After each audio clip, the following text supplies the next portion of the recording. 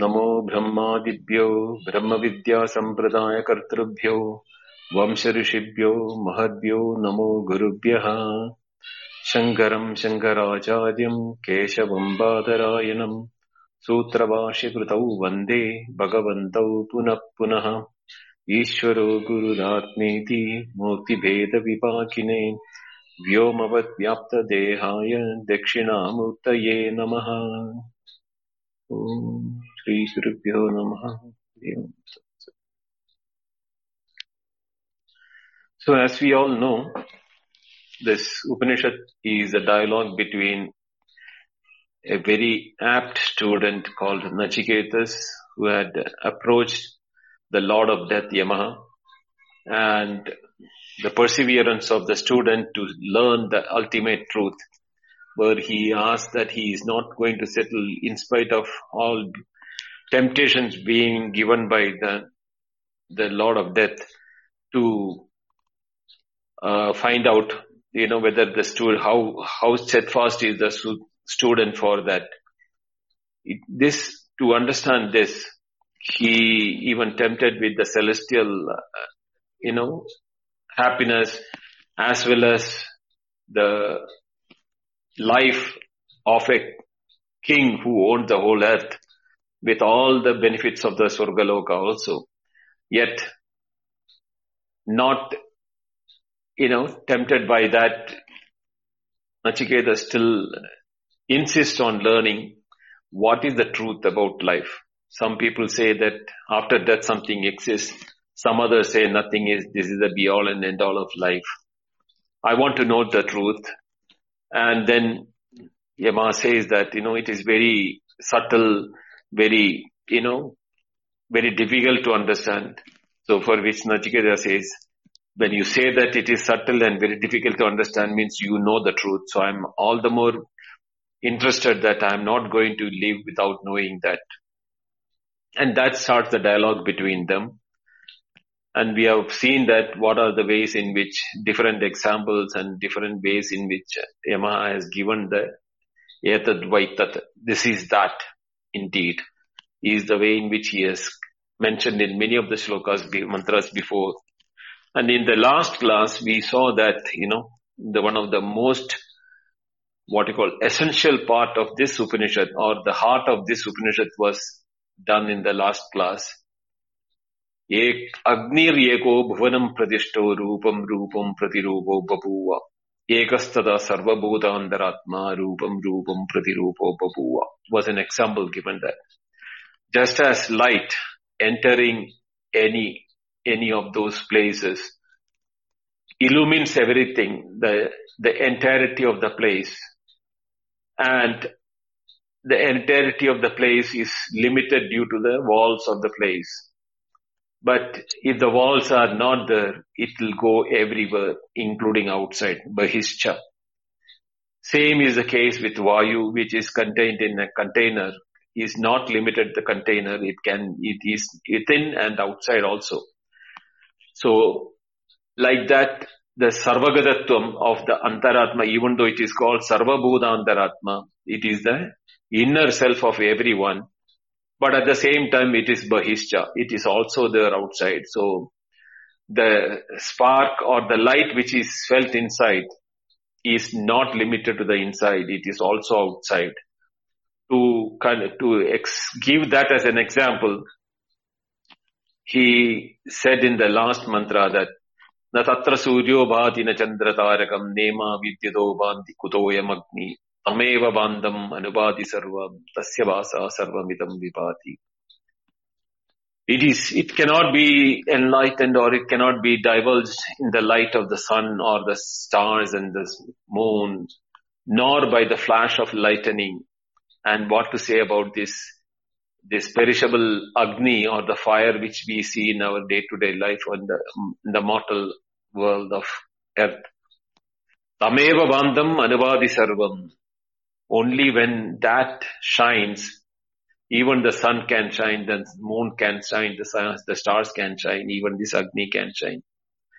Tasya vasa sarvamitam vibhati. Only by the light of that Atma Tattvam, Only when the awareness of the Atma is shining on the objects, we are becoming aware of those objects existing there. So it is very clear that it is not limited to within our own, individual awareness. Awareness is there under Bahishcha. It is inside as well as outside. But ignorance is the one which is limiting us to seeing that awareness is happening only within my intellect or within my body.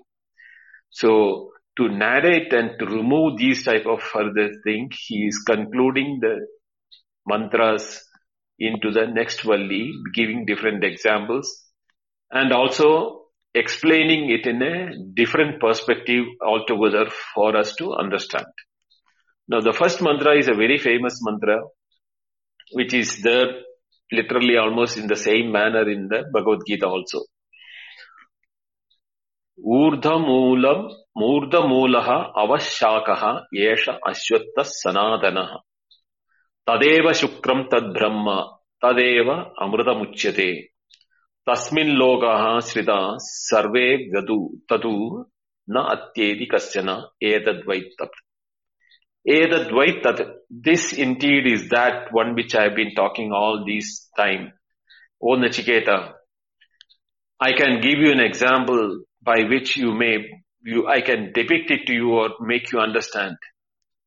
Urdhva moolam atashava shaka. That means that imagine a peepal tree or a banyan tree with its root in the top and branches spread toward the downward. Meant an inverted tree of banyan tree. Now, banyan tree is a sacred tree, but the word Ashwatha also has got na shattu, shwashwata tat ashwatha. That which is not immortal is Ashwatha. But he has also added the word Sanatana in this one to explain that. So don't think that it is a perishable tree which I am talking about, which you and I see on the surface of the earth. It is a tree depicted with its root upwards and the branches and the leaves and the figs and the trees out the downward. This, an example is to understand that from one seed, how a small, if you all, I don't know how many of us have seen the seed of a fig tree. The fruit of a fig tree itself is the size of a gooseberry or a marble. But when you break open it, you will find millions of small seeds in it. Now each of them are potential for a huge banyan tree which can even spread even to almost about 200, 300 square meters if it is let to grow. And we will see that branches also have got, which are supporting things which are coming and which is going down to the earth. So if you, after some time, you don't know which is the main trunk, which is the subsequent trunk which has come, or from the branches which has dropped down.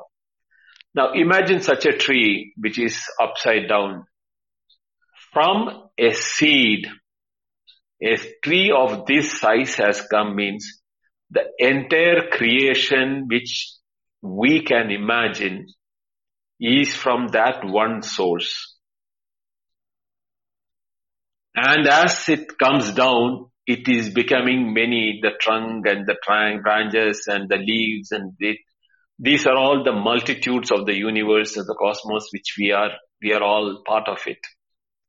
So each leaf or each twig in that represents one creation of that. But everything comes from that one seed. Now, in the normal sense, we see the seed sprouting from the ground, going upwards for the sunlight and its energy and its existence. But here, it is depicted upside down. It doesn't need anybody's energy for its own survival. It is the source of the energy. The source is the sun. Here, it is on the top of even the sun, because the sun is a part of the creation from the point of this philosophical tree which we are talking about. At the same time, the beauty is that there are supporting, that veins or the, rope type of a thing which are coming from the branches, which is going in the same direction of the root into the top. So some philosophers say those are the branches of jnanis who have found the source, and they are going back towards that, leaving the rest of the thing, and they are supporting this. Their presence in the world, the jnanis who have been there in the world or who are in the world, are the one who is supporting the world in today what it is. So in all that formalities, that depiction of the philosophical tree is in such a way that one small seed is capable of creating such a big tree. What to talk about that one source which cannot be even seen with the eyes, who has created the entire cosmos, and then the one who have realized that source, where is this source, and are the jnanis who are working towards that. This is the picture which is given that. So imagine, O Nachiketa, this is what it is like. Amrita Muchyate, it is immortal. Tad Brahma, that itself is Brahma. Tadeva Shukram, that is the most thing. So if I'm analyzing the verse, it is Yeshaha Sanadana Ashwata, this universe, imagine like an eternal fig tree, which Urdhva Moolam Avdashaka, the roots upwards and the branches downward. Tadeva Shukram, Shukram means pure, that is pure. And Tadeva Brahma, that itself is Brahma. Amrita Muchyate, it is told, it is called Amritam. And it is called Amritam in the sense here it is because the Ashwatthama tree is supposed to be mortal. But here is a more immortal tree which you are talking about. It doesn't, Yat Krutagam Tad Nashyam. Whatever is a creation is perishable. So from that point of view, we cannot say this is a creation from the universal source of Brahman, and then it will, since it's a creation, then it has got a end date, a beginning date and end date. But here it is Amrita Muchyate. Here it is an immortal tree, which has no beginning, no end. And Sarve Lokaha Shritaha Tasmin U Na Kaschana Atyeti. All the world, which means all the branches and the leaves and trees which are represented by the different worlds, represented by this one, is in Tasmin Shritaha, is depending upon that. And Na Atyeti, nothing exceeds that. This is what it is saying, that it is not beyond, nothing goes, exceeds the life or the mortality of that, because it is the one which is permanently immortal. So this is how the tree has to be seen by us who are looking for a figurative way of looking at that. Even though it's philosophical in nature, we have to understand that this is not a tree by nature, it's a philosophical depiction of that one seed which has become many, or from that one immortal one, which appears to be all the mortals.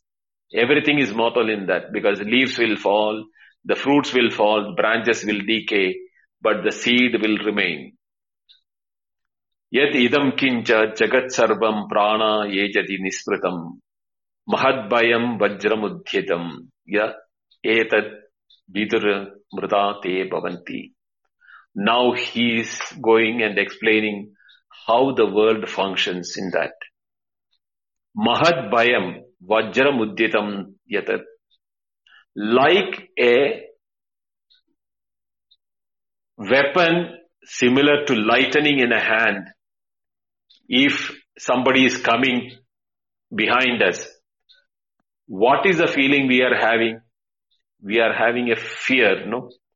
And when we are under fear, we do not stop running, and that running is never stopping. as long as the fear is there. So here a picturization is given that how the whole world is functioning, because it is continuously functioning, because as if they are all having fear of the creator or the Brahman, who from where that creation has happened. And that is why different names, and in the 3 or 4 mantras here, he is giving the detailed description. The first of the mantras is Idam Jagat Sarvam. This entire universe, Yancha Kinchit Nisrutam, whatever that has been emerging out of it, Tat Ejati Prane Mahad Bayam Uddidam Vajram, that it remains in that Atman, yet it moves as if with the fear of that thunderbolt which is there. Ya yadad viduhu te amrita bhavanti. One who knows that it is that force of Atman because of which everything in my, now forget about the tree, come to our individual body. Who is operating the prana? Who is operating the heart? Who is operating the digestion system? Who is operating the skin, the hair growth, decay, nails, and the internal organs, kidney, liver, everything in our body? Can we say we are the one who is operating that? Even when we are in deep sleep, when we are not having the identity with the body, also it is functioning. To depict that there is some force with which, the fear of which these organs or these, functions do not stop functioning unless it decides to stop it. We have no control on our internal organs. We have no control on our prana, which we can stop and at a will, how long we want to do this thing. We cannot stop our heart. Nothing can be done. It's all running by instinct. Same is the case with the sun, the moon, the stars and everything, which will come in the next mantra setting. Those who people know that there is this power residing in everything, and it is there in every world or every atom, it is there. Te amrita bhavanti. They become immortal because they know that it is from this root, the bijam, that some small seed, the whole world has come. So they are not separate from that. They are part of that seed, or they are the seed in a different form.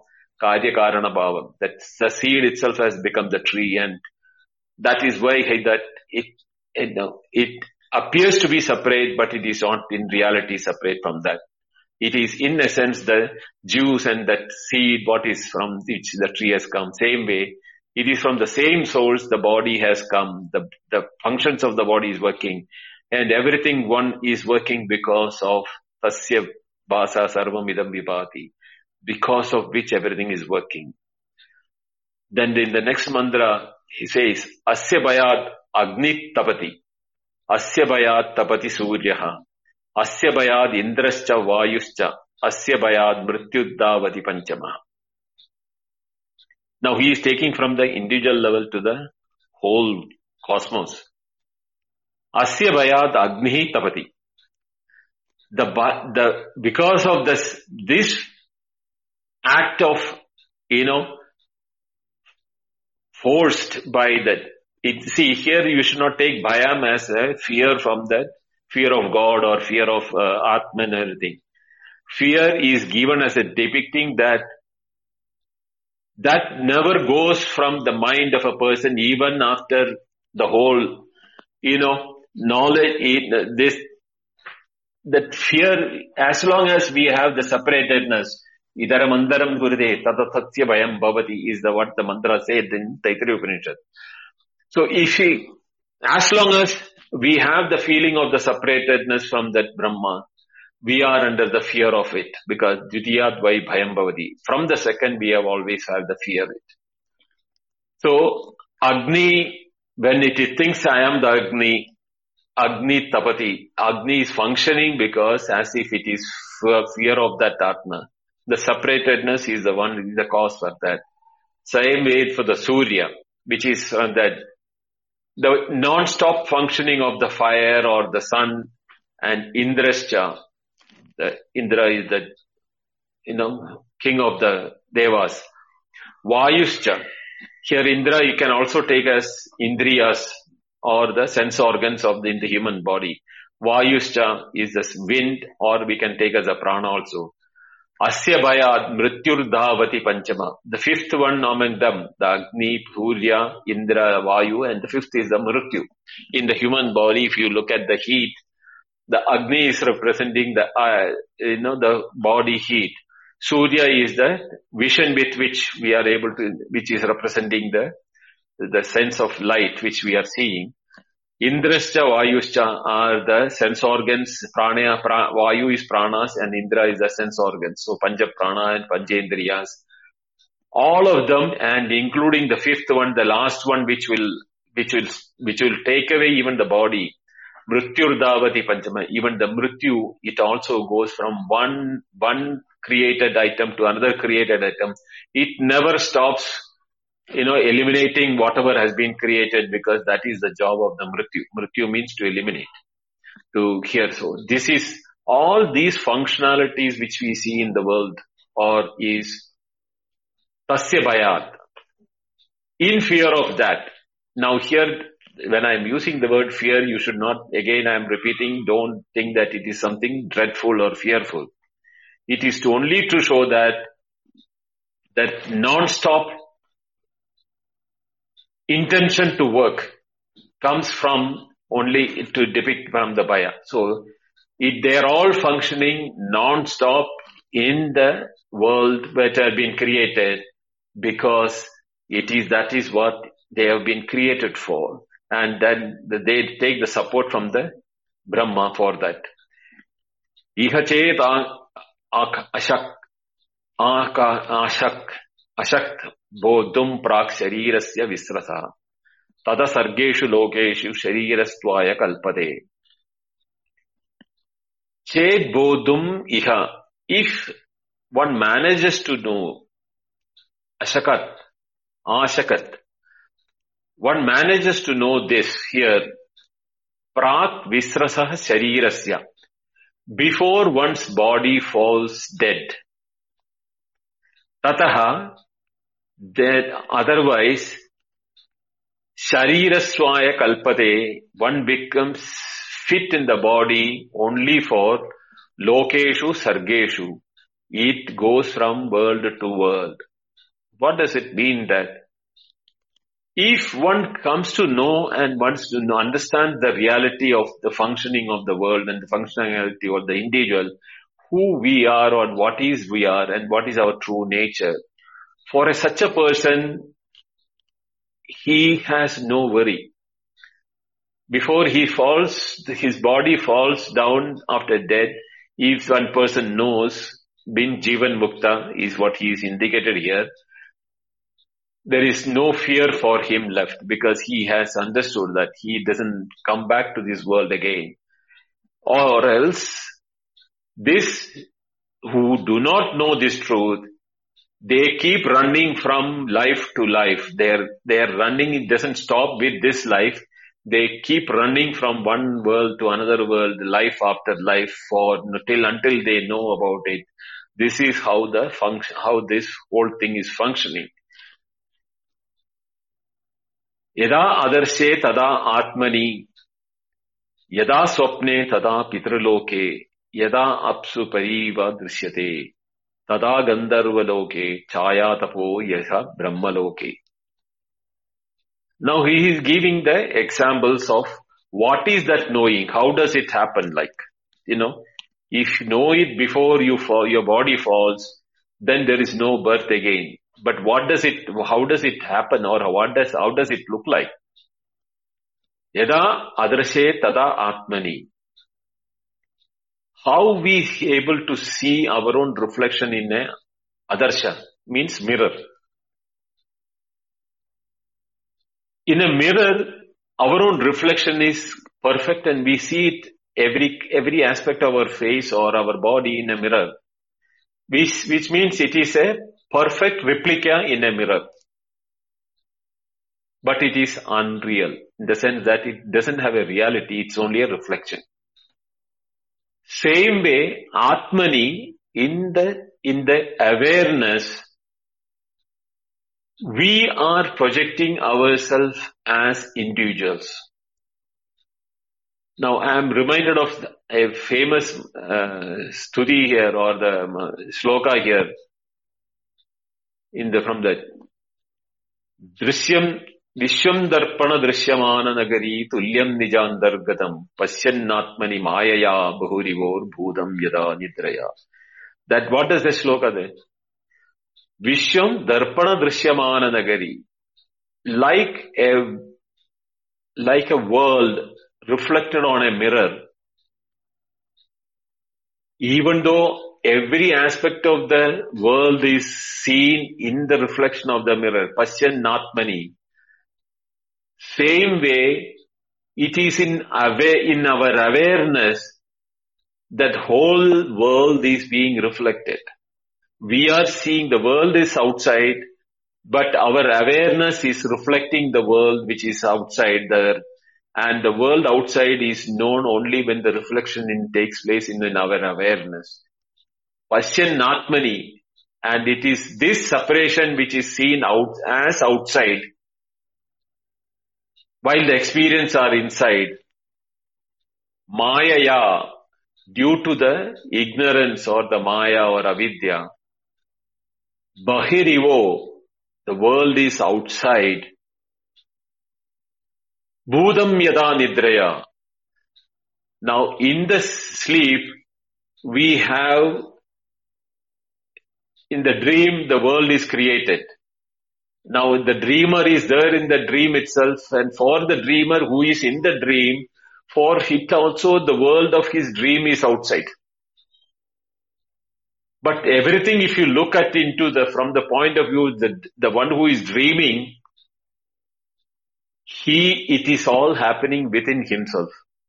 But he himself goes into the dream and he sees the world of the dream as outside him. Now this is the example which is given here. Yada adrishe tada atmani. Yada sopne. Like in the dream. Tada pidruloke. Now in the pidruloka, the example which Shankara gives is slightly different. He says that in the pidruloka, the realization is like swapna, which it will not really materialize. Only in this world, here, ihache avedi atasatyamasti, na cheti veda mahata vinashti. There is another sloka from another Upanishad. What it says is that if you learn it, if you know it from here, that is all we can do. It is the only thing which we can do it.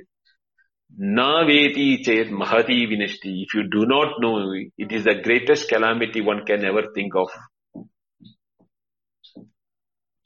That means it is the biggest loss, having got the human body and an intellect which can think. If you do not think and find out what is the reality of, you have wasted our life in this time. That is what Upanishad says. But here it is saying that the same way that, if you ask many, this is what we are seeing it. If you don't realize it, you may go to Pidraloka, but there you won't be able to realize it, because Pidraloka is like a Swapnaloka. There nothing is real. Yada apsu paridrishyate iva tada Gandharvaloke. Now Gandharvaloka is another loka which is mentioned. There it is like a mirage, reflections in a mirage. So there is no reality of that. There are two examples of that thing. Chayatavo Brahmaloke iva. Now there is one possibility is in the Brahmaloka where you can see it like the light and the shadow, clearly you can see it, but yet it is seen outside, not within yourself. You do not get to know as your reality. You may know the truth, but as light and shadow which you have to see physically outside. You know that the difference between the two, but that doesn't become your experience. Only in this world, we have the potency to know that it is my tattvam, atmani, yadat adrashe. like a mirror, I am able to reflect the whole world in my awareness. When I am saying that it is not restricted to the body which I am owning it. I am not restricted to this body, physical body, even though I have to say that for transaction purpose, this body is irrelevant to me. But when I'm coming from the point of view of my awareness is not restricted to my body. I am aware of my body, I am aware of my surroundings, I am aware of the world, I am aware of everything, I am even aware of what is not existing. That which is not existing also as non-existing, something which is non-existent is also in my awareness. Nothing is outside myself in my awareness. From when you look at from that point of view, without awareness, nobody can even pinpoint or tell that this is outside awareness. That means everything is within me, Atmani. This is what is, if you do not know in this life before your body falls in, you have lost this life for yourself. This is what Yama says to Nachiketas. In the next sloka, he says that Indriyanam pratak bhavam udayastasya yachayat pratak utpadhyamananam matva dhiro na shochati. Now, dhira na shochati. Here, the Demantaha, the intelligent one, he is never worried or he is not grieving because he has known what is the reality. Yet pratak bhavam, what is the separate nature of indriyas? Indriyas, this is how the second valley started. Paranchikani vitranat swayambhu tasmat parang pashyati. It looks outward. So the indriyas are limited. Indriyas cannot be seen. This is what he wanted to say, that pratak bhavam, the capacity of the indriya sense organs is known to such a wise person who knows that this tattvam or this truth which is being divulged by Yama as a Brahma tattvam, amrita bhavanti, knowing which you become immortal, is not indriya gocharam. It is not within the capacity of the indriyas to know about it. Cha udayas tas samayo. That the indriyas have got ups and downs in the sense that they have capacities which they become big, where their potency is 100%, then there are times when they are not even potentiated. Like the eye has a potency to see only when the light is not, light is there. When the light is not there, the eyes are of no use. Same is the case with all our sense organs. Then they have got ups and downs. So here is some truth which has no ups and downs, which is immortal and the big and everywhere. How a limited indriya can, or the sense organ can even fathom that. Utpadhyamananam pratak bhavam. That actions which are coming from actions and knowing them as separate from that body. That even here the karmendriyas are also being included in it. There is limitation for our organs of action, including intellect, which is one of the subtlest and more wide-ranging of the karmendriyas which we have, the thinking capacity. Even that has limitations when it comes to the limit of the limitless or the immortal self, which is that the one who knows about it, the dhiraha matva na shotati, not knowing that this is not within the realm of the indriyas, but not with the realm of the action. I cannot achieve by any of the action. Na yatnyana, na danena, na tapaha. Yatnyadana tapak karma cannot get me this, neither by the austerity, nor by the chanting, nor by the pujas, nor by doing pranayama, nor doing by any action, yatnya, etc. I cannot achieve this. This is beyond the indriyas, beyond the karmendriyas, beyond the sendriyas. So, he is repeating another here from which is a second valli mantra in a slightly different way. Indriyebhya panam manaha, manasas sattva muttamam, sattvadiva mahanatma, mahado abhyaktam uttamam. Now if we look at it, if you remember if what we have done in the previous mantra, we have seen that where when the chariot example was given, here we had heard that That is, Indrebhya Panam Manaha, Indrebhya Param Harta, Hartebhya Param Manaha, Manasastu Para Buddhir, Buddhiratma Mahan Paraha. Mahada Param Avyaktam, Avyaktat Purusha Paraha, Purushat Param Na Kinchit. Sa Kashta Saha Paragadi is what in the Tritiya Valli of the Pratama Adhyaya has said. Whereas here he is saying that Indriyebhya Param Manaha Manasa Sattvam Uttamam. Now, this is superior to the senses, because that means superior to senses means it is not within the realm of the senses. The senses cannot fathom it. Manasa Sattvam Uttamam. The mind, which is superior to the intellect, superior to the sense organs, is superior to the condition or the limitation or the capacity of the indriyas. Sattvadim manas mahanatma. This sattvam here is the intellect. This mahanatma, this atma of ours is mahan, is beyond the sattvam. Even the intellect cannot comprehend it, because intellect has a limitation to comprehension. This is beyond that mahanatma. This mahanatma, this great Atma or the Mahat, is bigger for even the intellect to grasp it. Mahadam Avyaktam Uttamam. Now, here is a esoterical statement of that is Mahata Avyaktam Uttamam. Compared to the Mahata, that means Mahanatma, compared to the Mahanatma, Avyaktam Uttamam. Now, since we have been always thinking that Atma is the biggest and everything. Here is what Yama is giving one more surprise to Nachiketa, saying that don't think that Atma which is residing in you, or what you say that is by Andar Bahischa Andaratma, Angushta Matra Purusha, Bahar Andascha Bahischa, that is the biggest. Avyakta Muktamam.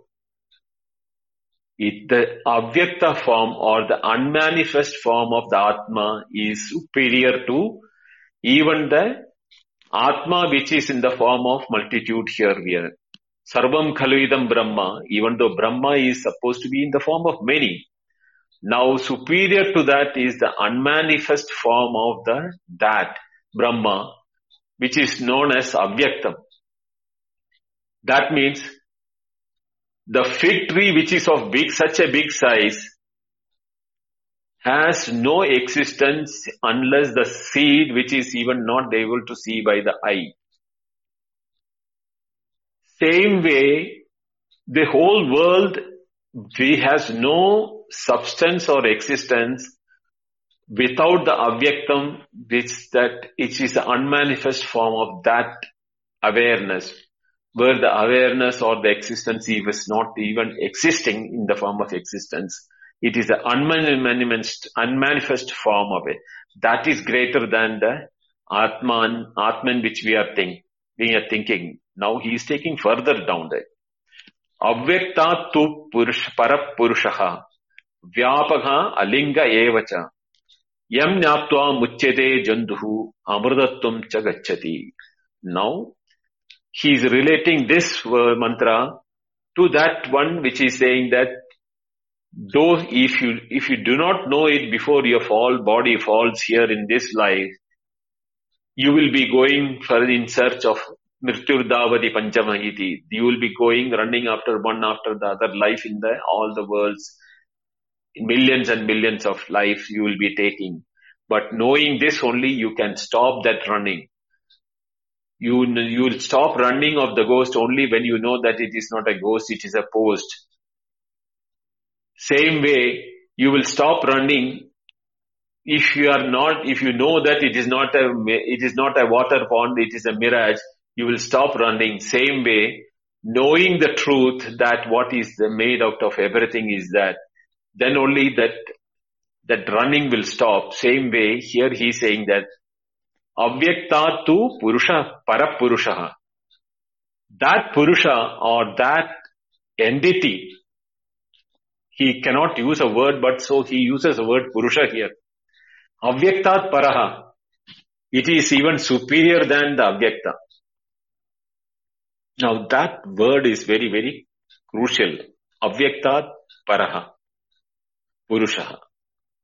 Why? Because Avyaktat, the word Avyaktat can come only from Vyaktat. That means what is manifest. If the word manifest is there only, you can say unmanifest. You can add the un to the manifest only if the word manifest has got any relevance at all. The creation came from the unmanifest when you say that, because there are manifest, which we call it as the world of multiplicity, therefore there is an unmanifest form. Like the pot, when it was in the mud form, it was unmanifest pot in the form of mud. Satkaryavadam. Where did the pot come from? No, the pot was there as unmanifest form in the mud before. When it took a name and shape and form, then we call the mud itself, we call it as pot. The mud has never become the pot, but pot is a reality. It has got a artha kriya karita, means the utility is there. It can hold water, cook one, or store things like that. There is a utility for the name and form. But the reality is that the name and form is nothing but mud. If you remove the mud from the pot doesn't exist. Same way, the manifest, which is the world outside, has come from that unmanifest Brahma, that Purusha Paraha, Parapurusha. No, that Avyakta. If the Avyakta, if that seed of the banyan tree has not been there, the banyan tree would not have come into existence. Same way, if the Avyakta was not there, none of the Vyaktas or none of the manifest, the world which we are experiencing, has no existence at all. Because the manifestation came from that unmanifest. Now here he says, the Purusha, that Mahan Purusha, the ultimate Purusha, or from that, is even superior to the Avyaktam, even superior to the unmanifest. Alinga evacha. Linga means identification. Alinga means there is no way to identify that. It cannot be called Avyakta. It cannot be called, I am calling it by a name Purusha, because even the Purusha name, you don't consider it as a human being or a man with the hands and legs and forms. It's not that. Alinga evacha. It doesn't have any identification to which words can comprehend it or control it or bring it into the nomenclature limit. Alingacha. Yam natva, knowing that Janduhu, who have been created, Janma Yasya Astisa Jantu, who are all taken birth, or those who have been created, Muchyate, they get released from what? From this running of everlasting running from life to life, living to living, day to day, night to night, and all sorts of time and space and limitations are released. He is released, Muchyate. Amrudatvam Chagachati. He becomes immortal. For him, for such a person who knows this as the truth, as his own nature, that is what it is all about. And that is my nature. And I am the Purusha I am that part of the Purusha, or the Purusha itself is, when it became Avyakta, and from Avyakta it has become the Vyakta, or it is unmanifest, and unmanifest became the manifest. All those are one essence. The pot itself is nothing but mud. The waves are nothing but the ocean. The ocean itself is appearing as multiple waves. The one who knows this type of reality, Amrudatvam Chagachati, he gets from this birth into immortality. He is this thing. Na sadrsho tishtati rupamasya na chakshuk pashyati kaschanainam. Hridamanisa manasa viklipto yat tad vidur amritaste bhavanti. Such a person will become immortal, amrita bhavanti. Who na sadrisho tishtati rupamasya. Now one, there is nothing similar to this. To compare and tell, even the Ashwatha thing I could only tell because from the manifest and unmanifest. But Purusha, which is Param than the Avyakta, there is no Sadrisha Rupam with, there is no example in the world I can tell you what it is like. Na Rupam Asya Tishtati Sadrisha. There is nothing, there is no example, no simile can be used to explain that. Na kaschani paschati chakshusha. Now chakshusha is only one example of giving to all the type of sense organs, both karmendriya and jnanendriyas, the sense organs and actions organs. Na kaschana paschati. It cannot be grasped by any of the sense organs, nor there is a simile which is outside, which I can show that. Hrida avliklitta manasa manisha. Through the mind of one who thinks about from the Shruti Vakyas, from the words of the Upanishad, who can contemplate on that in their heart, enam etad viduhu, they know that it is not knowable. It cannot be comprehended. They know that it cannot be comprehended, and such people who knows that it is a reality. At the same time, it is not comprehensible within the mind, with the instruments. That knowledge alone can rise in the mind. Asti, that is, there is this Purusha, that is reality from where all these things are appearing. At the same time, that Purusha, that ultimate cannot be comprehended with, because there is no similar thing which I can show it from the world outside or anything, nor can the sense organs of action and or sense organs of, the senses can clutch that. One who knows that, yet he cannot deny the existence of that reality.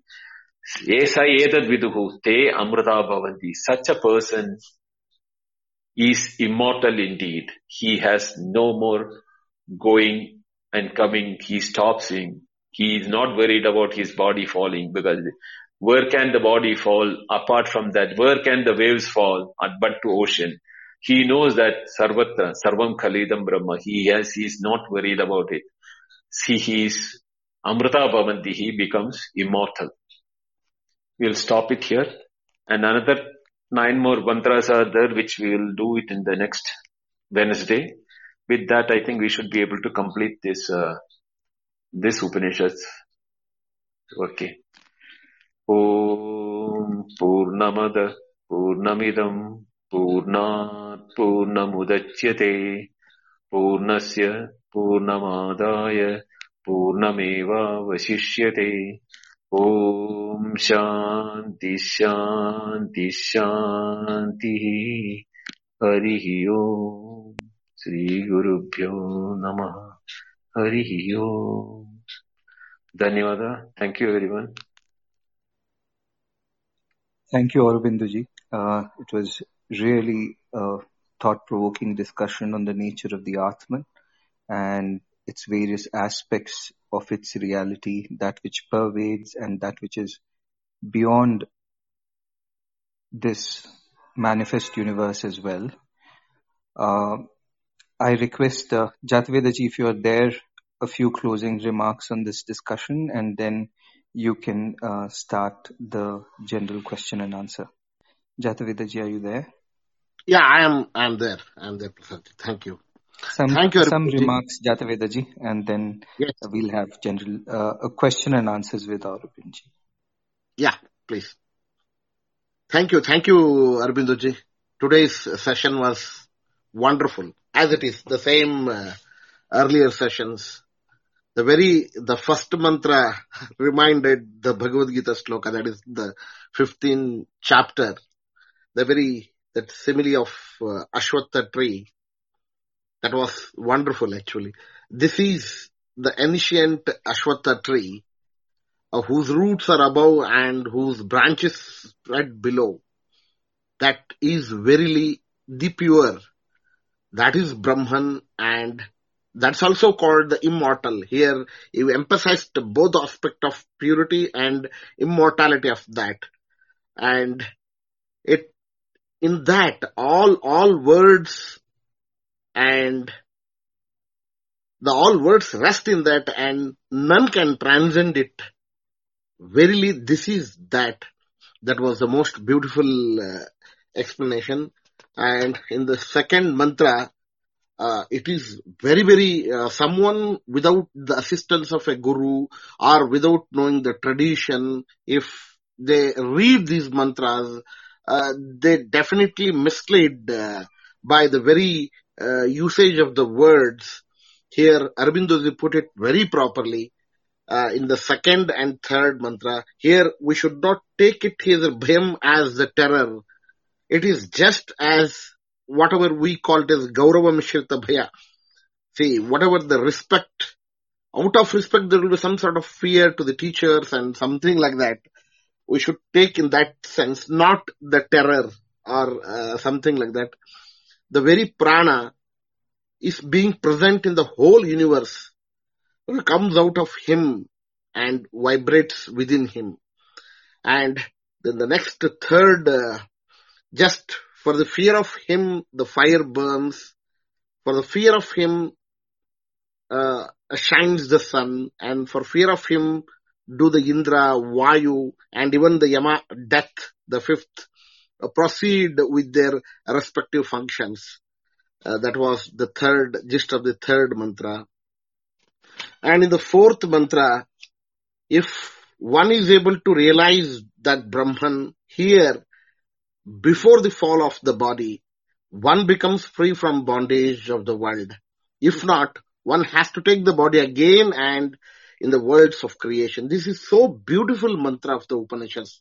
The message of Upanishads talks about the very gift of this human body. That's why in Kannada they call it as sadhana sharira. Sadhana shariravidu nee dayadi kottaddu sadharanavalla sadhu priyane. It means that this body itself is the sadhana sharira. You will have to realize this Atman in this body only. So this is the chance. If you miss it, you will have to reborn again. And getting a human birth is not so easy. So Upanishad will emphasize that realize the Brahman, realize the Atman in this body only.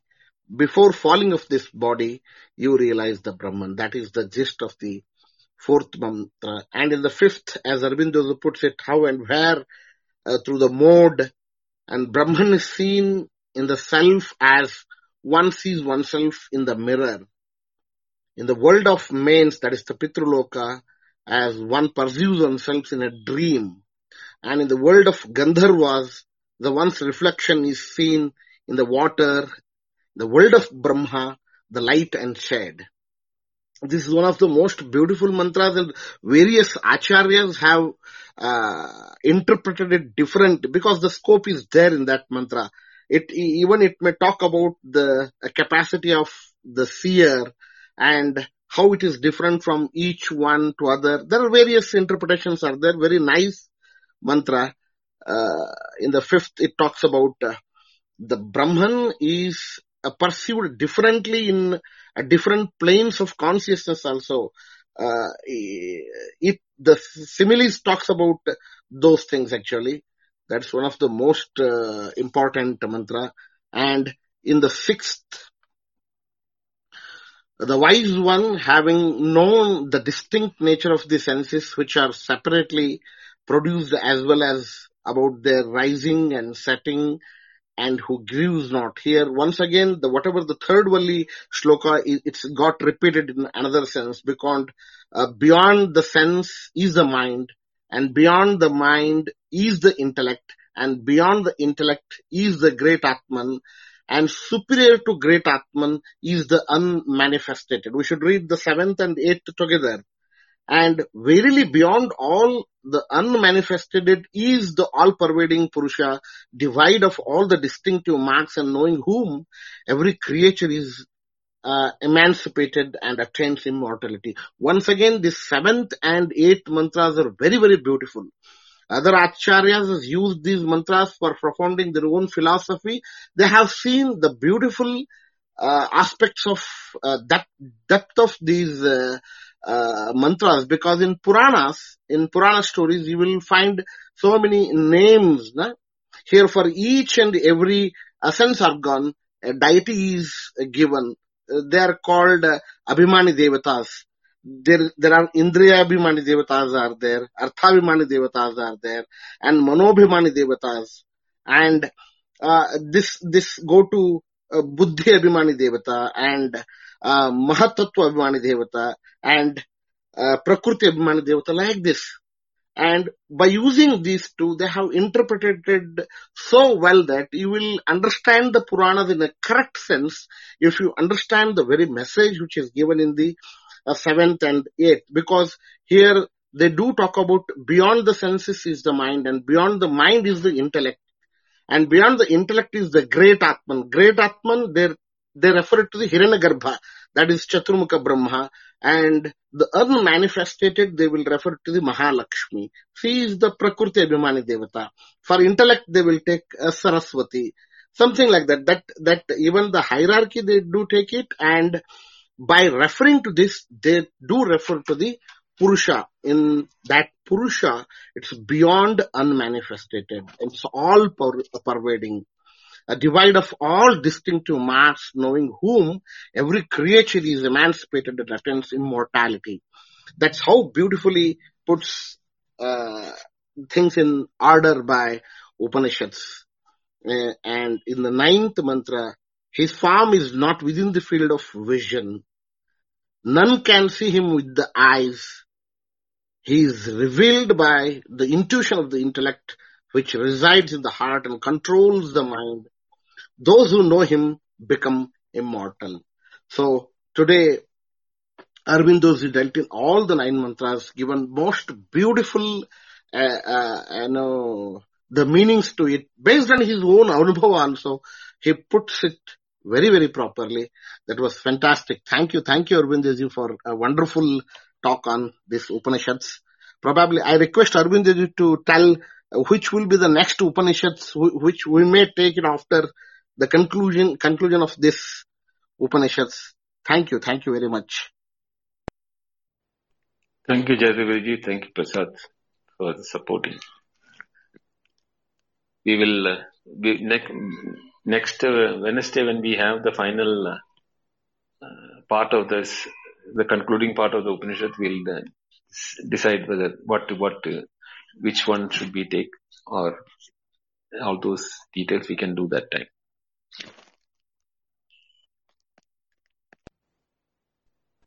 Welcome, Yogji, Srinivasji, Karanji.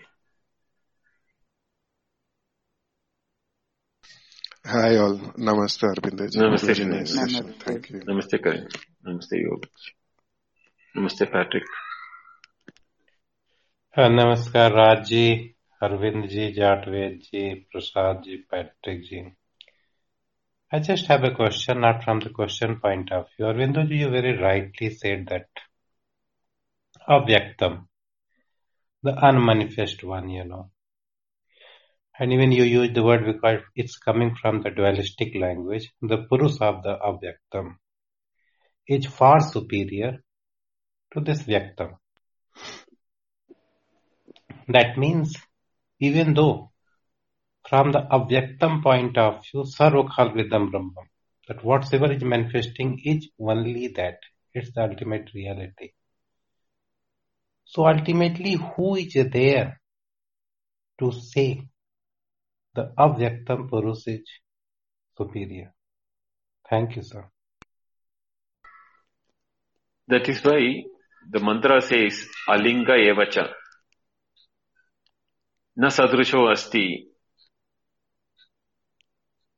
There is no example which we can say, and it is Alinga, means without any marks of identification or qualities or lakshanas, or what you call identification. That's the only word I can think about. Identification with which, it can be identified as what it is. Even as I told always, space is something which we accept as a reality. But without a contrast, you cannot say what space is. Only space can be explained only when there is something in the space which is, limiting the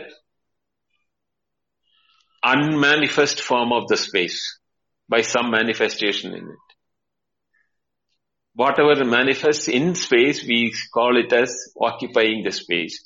But the outside space, we cannot limit it or cannot say how it is or what it is like.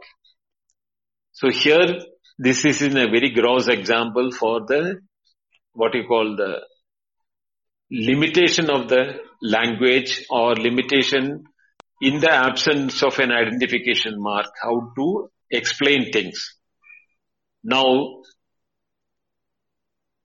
the seed from which the tree has come, you cannot see that seed once the tree has come up.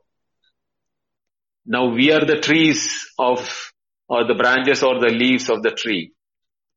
Can we ever say where the seed is there? All we can say is that every atom of the tree is from the seed, and the seed itself is the tree. Same way, it is that unmanifest or the one which is where the unmanifest also is from. Because unmanifest is just before the manifestation. From where the manifestation takes place, the prior state is called unmanifest. Like the pot before becoming pot is in the unmanifest form in the mud. But at least there is an existence of pot as an unmanifest form in the mud. But imagine a situation of the entire creation before becoming the world of creation in the unmanifest form. I can only give my example is that when I am waking up, before I wake up, my world of experiences were in the unmanifest form as in my deep sleep.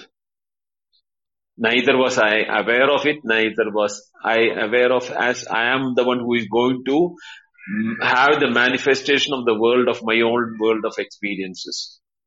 So from that point of view, the unmanifest world where is that I can say before the world became manifest for me, in the form of unmanifest, it was there in me in my deep sleep. Then I am the Purusha, in me the unmanifest world was there for me, then that is the way in which I can explain that. But now imagine this as from a cosmic Purusha, from whose the unmanifest form to the manifest form it comes. It is the language which we have to transact with which we have to give an explanation. In reality, the seed itself is the tree. Same way, it is that Tattvam alone which is in the form of multitude here. Whether you call it as Hiranyagarbha, Indra, Chandra, Surya, Agni, you, me, or anybody in the world. Where else can it come from? Where can the water drops and water droplets and cloud and the ice and the snow and the rain and the drainage and the river and the pond, everything can come, the water come from? It all has to come from one water only.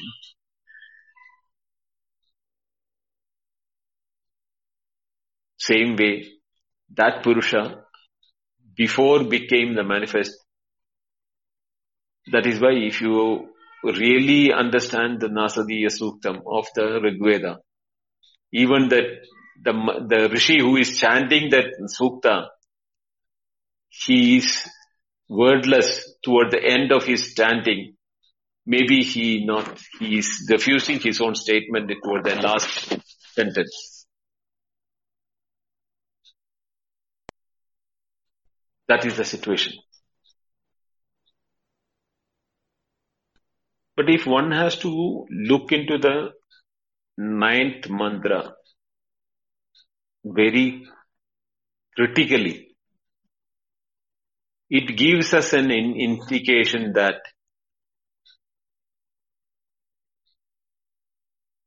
mind can know that it is unknowable,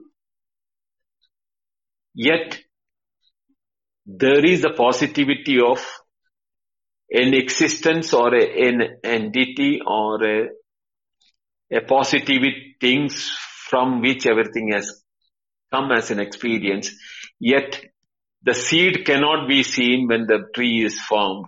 Same way, when we are in the form of the world or the experiences or the experience of the world, even with our mind, we cannot know that. Only we can know that only such a thing is the reality from which it has come. That knowledge that the seed is seen in every atom of the tree, the same reality is what is appearing as the multitude of the world, including you and me. That only can be understood by the mind, not the source from where everything has come. Yeah, thank you, sir. That was so profound. From your experience, I would like to ask, sir, that when the unmanifest one, the avyaktam, the Purus of the avyaktam, when it manifests, does the basic quality of being unmanifest change? You are very right at one instance when you say the seed is the tree. Every atom, every tree is the seed. But in a language when we say the mind comes in the manifest reality. And when we use this word, mind cannot know it. At same point when we say everything is Brahma, mind is also that reality, avyaktam. So why should mind cannot know that, and why should mind should be able to know that? It's all time known and unknown and beyond, sir. Thank you. Yat manasa na manute, enar manur hitam mano. The mind cannot know it because it is that with which the mind is knowing. The eyes can see everything other than itself. Even if we are saying that I can see my eyes in a mirror, you are not seeing your eyes, you are seeing a reflection of your eyes. The experience of seeing anything with the eyes is a direct vision. But when you are seeing a reflection of your eyes, you are not having a direct vision of your experience because you are seeing it in a two-dimensional thing. You are not able to see it in a three-dimensional thing. Your own eyes.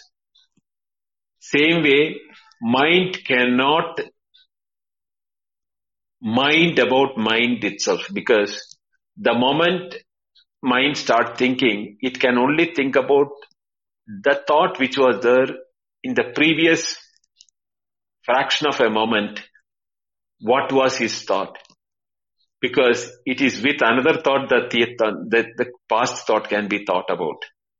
Not a thought while thinking itself can be non-thought thinkable by that mind.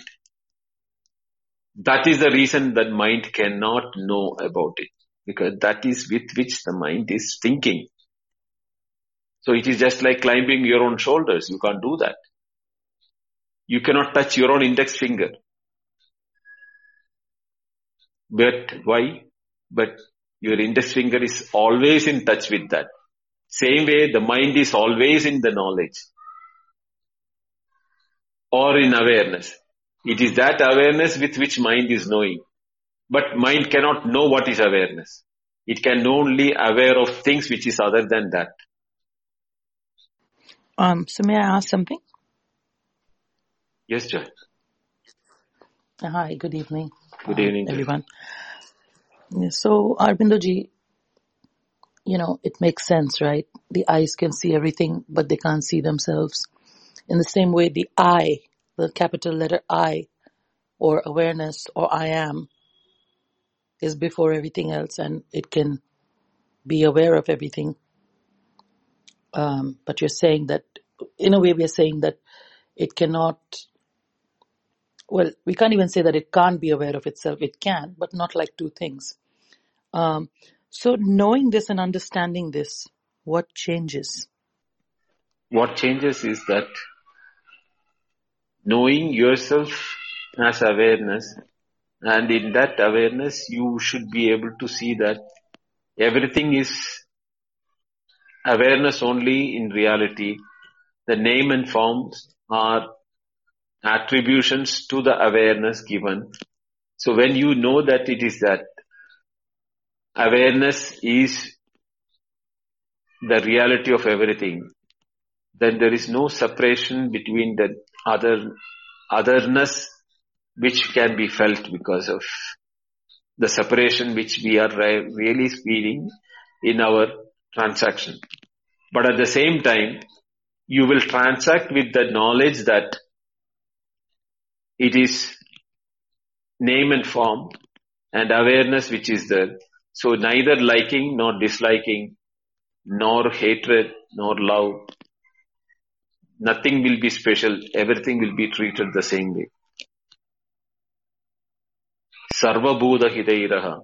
So that every object becomes equally dear or equally liked by such a person who knows everything is the same truth.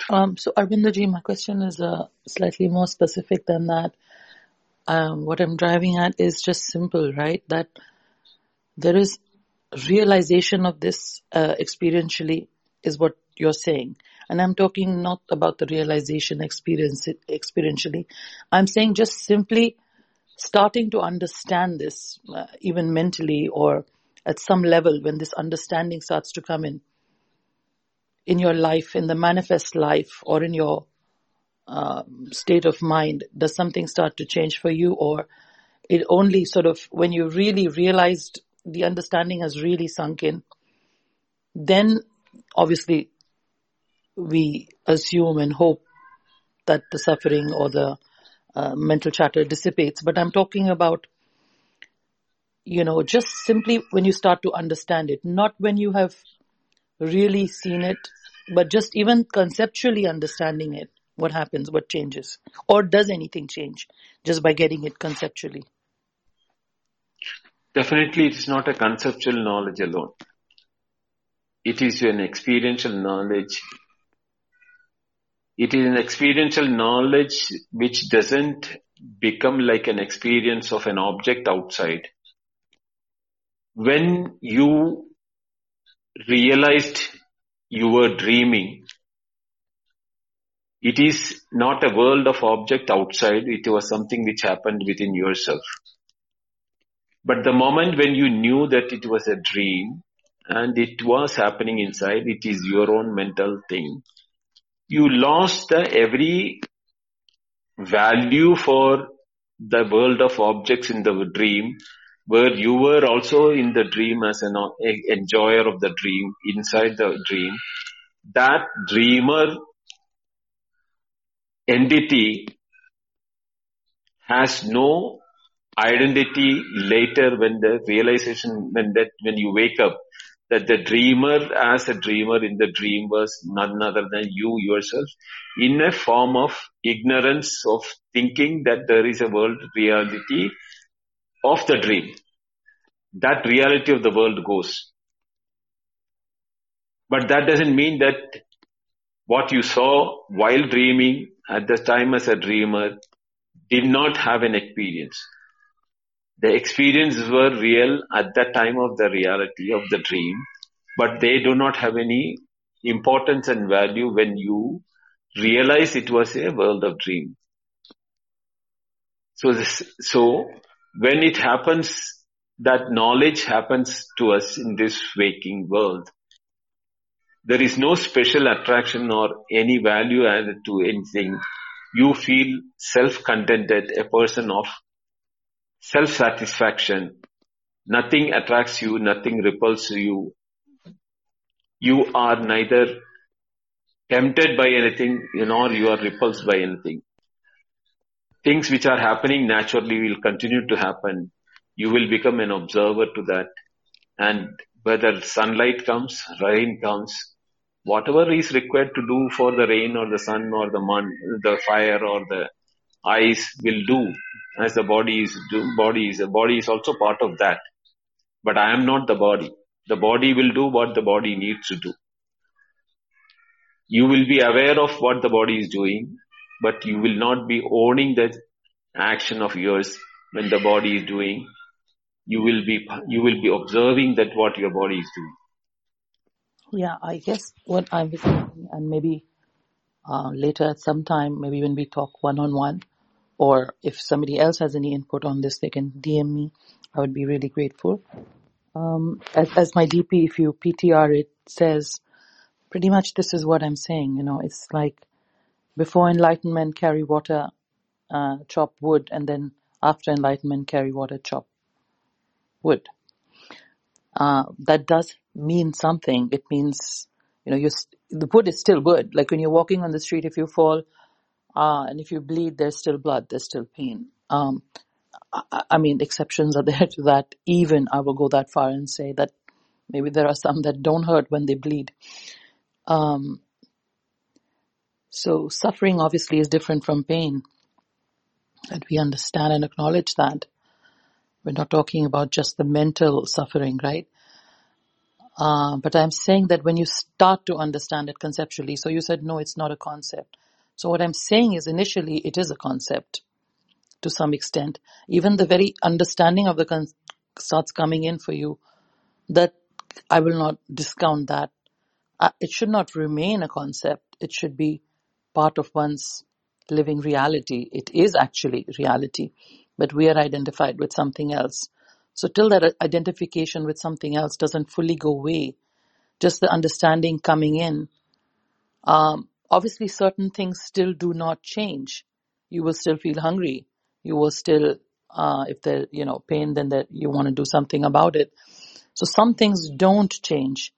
And I'm wondering what does change, because for a lot of us, it doesn't instantly become what you're saying, that you will know that, yes, you do understand that there is me. And this here is also me. Because all of this is happening within awareness. But you still feel the various emotions that you were feeling earlier. If one person may not be feeling them, maybe let's say in your case, Arvindoji, maybe you don't feel them, but let's say I still feel all of those things. So some things have not changed, at least in the beginning. So I assume that means that there is not a full realization. That is why this is still there at times. When such emotions come in your mind, there is a possibility that you identify with the emotions and you will get carried away with that, emotions of the body or in the mind. Forget about the body, mind itself. But when you are aware that emotion is that when you are aware that the emotion is there, and you see the emotion as an act of our effect in the mind, you are not identifying that. Even when the emotions come in the mind, it doesn't carry you along with the emotions. That's what I wanted to say. Right. So is it just force of habit, Arbindaji, that we get, that when the emotion comes in, that we identify it? It doesn't necessarily mean that we are still identified. It just means that we start giving it a meaning. We don't just let the emotion flow out. So it's okay for the emotion to come in. We just don't have to get identified with it. Right? Yes. It's a force of habit that we sort of still go to that. Okay. You identify them and don't associate with them. That is what is called freedom from the mind. Yeah, thank you. Thank you so much. Is there a separation between the emotion and the seer and therefore and the experiencer, I guess, of that emotion? So there's the separation between the emotion and the experiencer. Correct? What you are aware of is not what you are. If you are aware of an emotion coming in your mind and you are aware of that time you are not part of the emotion. Emotion is an object happening in your mind. you are able to observe it from your point of view. But if you do not see it as an emotion separate, you identify that, then you become you get carried away with the emotion.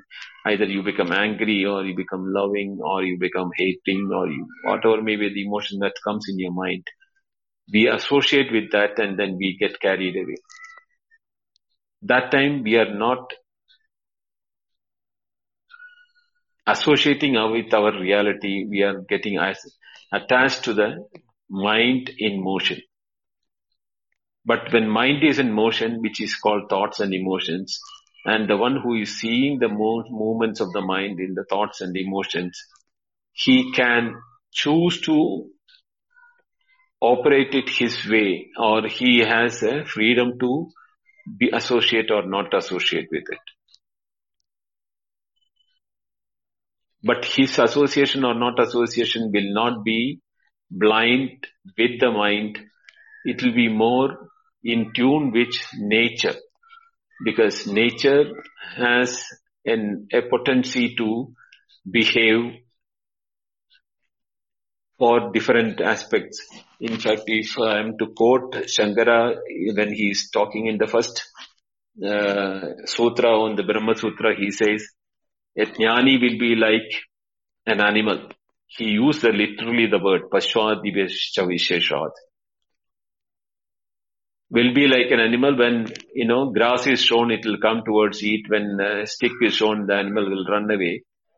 A jnani who has no this thing, he is using that. A crude example is to say that even for a fire, a jnani will move away from the fire, because that is the body will get burned by the fire is a knowledge which cannot be denied by even a jnani or an ajnani, both. What happens is that when these type of knowledges are having, there is an observation or the statement in which, or the status in which one identifies and reacts, varies between the two people. One has an intention for it, the other has no intention. It is natural, governed by the nature's law. Prakriteir anyado bhavo na katanchit bhavishyati. That's what this says, that the things of the nature has got definite role to play in the nature. They will play as per that. That is why we cannot say that two of them people can be the same way. That, in the examples of the Puranas or the stories which have been passed on from the people who have realized, you can see variation from that, from King Janaka to Yajnavalkya to Vasishta to Durvasa, who is angry, or in the modern times people like Sri Ramakrishna Paramahamsa or Ramana Maharshi, etc., etc. There are so many. Each one has got body, has got a dharma. It will function as per the dharma. But that doesn't mean that their abidance in the truth, which they have earned in their mind or in their knowledge, is the one which is controlling their physical sense. No. Physical one is as per the laws of nature which is created. But the knowledge that there is a seed from which the tree has come. The tree will go towards where the sunlight is there. That is the nature of the tree. It is not controlled by the seed. The seed is the cause for the tree to come. But the tree will move forward where the water is there or where the sunlight is there. That is the form of the nature of the tree. Same way, if to move away from the heat or to move away from the cold, but the body is natural for the body to do that. The fire will burn, even the body will get burnt. That doesn't change that. The truth doesn't change. The truth is there in the dharma, in the objects also. What is coming as a knowledge is also that knowledge only. The fire, the quality of the fire or the dharma of the fire is also that truth. The chill and the cold of the ice is also the same truth. But one is in the form of fire, one is in the form of ice. Does it mean that truth is two different truths? No. Truth is only one. It is appearing as one as fire and one as ice. Same way, our experiences will change according to the objects which we are interacting with our physical body. That doesn't mean that the knowing the truth what we are will never get affected by what we are interacting with our knowledge. But there won't be any foolish attraction towards not knowing the reality of things. That will never happen. Because there is nothing to be gained, nothing to be lost. Amrita Bhavanti. He knows he is an immortal self. For what more he wants to accumulate things? He is the one who is complete in himself. He is happiness personification. He is nothing external which can make him more happy, external thing which can diminish his happiness. Such a person will be balanced, equipoised, not affected by what's happening in the world outside, nor by the world inside in his own mind. He is always a sthita prajna or a person of equilibrium. Dear all, are there any questions on the section of Upanishads what we discussed today? Arvindoji will answer for those. The last one in the 9 mantras. If there are no any direct questions on the Upanishads, we will close this and reopen the forum for general discussions. All general discussions can be done in that forum. Are there any direct questions in Upanishads?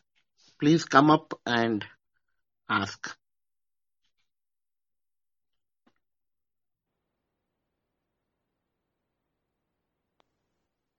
I think we can close that. I request Prasad ji to close with a chanting. Then Raj can open it. Yeah, I just wanted to. Could you please explain the meaning of the third line of the 9th mantra? Hrida Manisha Manasa Abhikliptyoyah. Could you please explain that again, Aurobinji? It is in the mind of the Manisha, means the one who inquires into the reality of the Purusha. It shines, it divulges in the mind, because as human beings, we have only one instrument to know the truth. All our knowledge is in the mind or in the intellect. Manisha means intellect. In the intellect only we can know that this Purusha is not with any linga. Alinga means without any identification mark. And he is na sadrisham asti. There is no thing which I can compare equal to that. There is something in which is within my knowledge.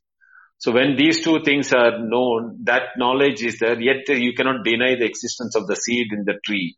Same way, there cannot be existence, we cannot deny the existence of that reality from which everything has come up. That shine, that knowledge, when it happens in the thing, the knowledge that a leaf of the tree knows that I am from this very seed which I have become that leaf, gives the satisfaction for the leaf that I am the seed in the form of a leaf. Same way, I am that reality which is in the form of a human being today. That knowledge happens only in the mind of the one who thinks about it. That is what the word says. Thank you, sir.